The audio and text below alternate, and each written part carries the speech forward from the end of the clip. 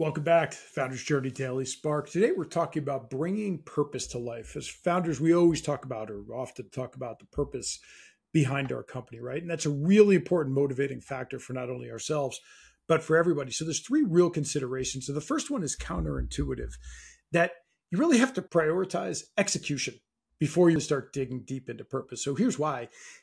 Before you're going deep into this broad conceptual purpose that we're all out for, you need to make sure that your startup is stable and efficient. And what that really means is that you're able to actually get the things done that you need to get done.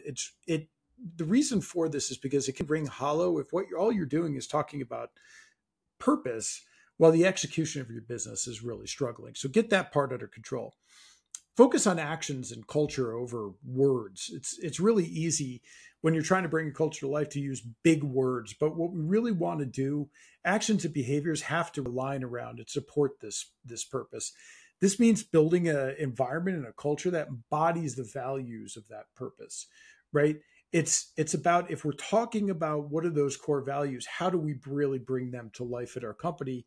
And it's through small actions, not huge words. And the third thing to really think about is making that purpose tangible and really relatable to our people. So again, we want to move from abstract concepts to the practical with terms that really resonate with employees at all level of our organization.